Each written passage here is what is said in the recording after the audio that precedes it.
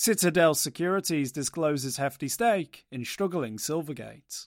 Billionaire Ken Griffin's behemoth Citadel Securities has declared a 5.5% stake in Silvergate Capital, worth around $25 million, according to a new filing with the Securities and Exchange Commission. In a Form 13G, Citadel disclosed it bought up 1.6 million shares in the struggling crypto-friendly bank on December 31st.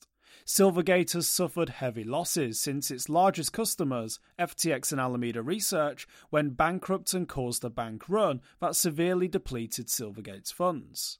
Griffin made quite an entrance into crypto last year by famously buying a rare copy of the US Constitution by outbidding Constitution DAO. Before that, Griffin vehemently denounced crypto. In March, before the industry entered a bear market, he told Bloomberg, quote, "Crypto has been one of the great stories in finance over the course of the last 15 years. And I'll be clear, I've been in the naysayer camp over that period of time. But the crypto market today has a market capitalization of about $2 trillion in round numbers, which tells you that I haven't been right on this call." End quote. Of course, since then, crypto's market cap has just about halved to $1 trillion. Citadel buys stake in struggling Silvergate.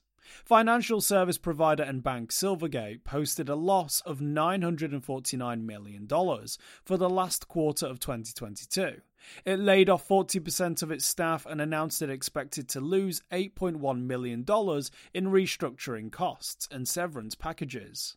During the same quarter, customers withdrew a whopping and record-breaking $8 billion from the bank. Its largest customers were now bankrupt FTX and Alameda Research. Despite its heavy losses, Silvergate remains optimistic. In January, its chief executive Alan Lane said, quote, "While we are taking divisive actions to navigate the current environment, our mission has not changed. We believe in the digital asset industry." End quote. Silvergate's stock price is down 87% year to date, from $121 to $15 at present time. For more informed news, follow us on Twitter and Google News, or subscribe to our YouTube channel.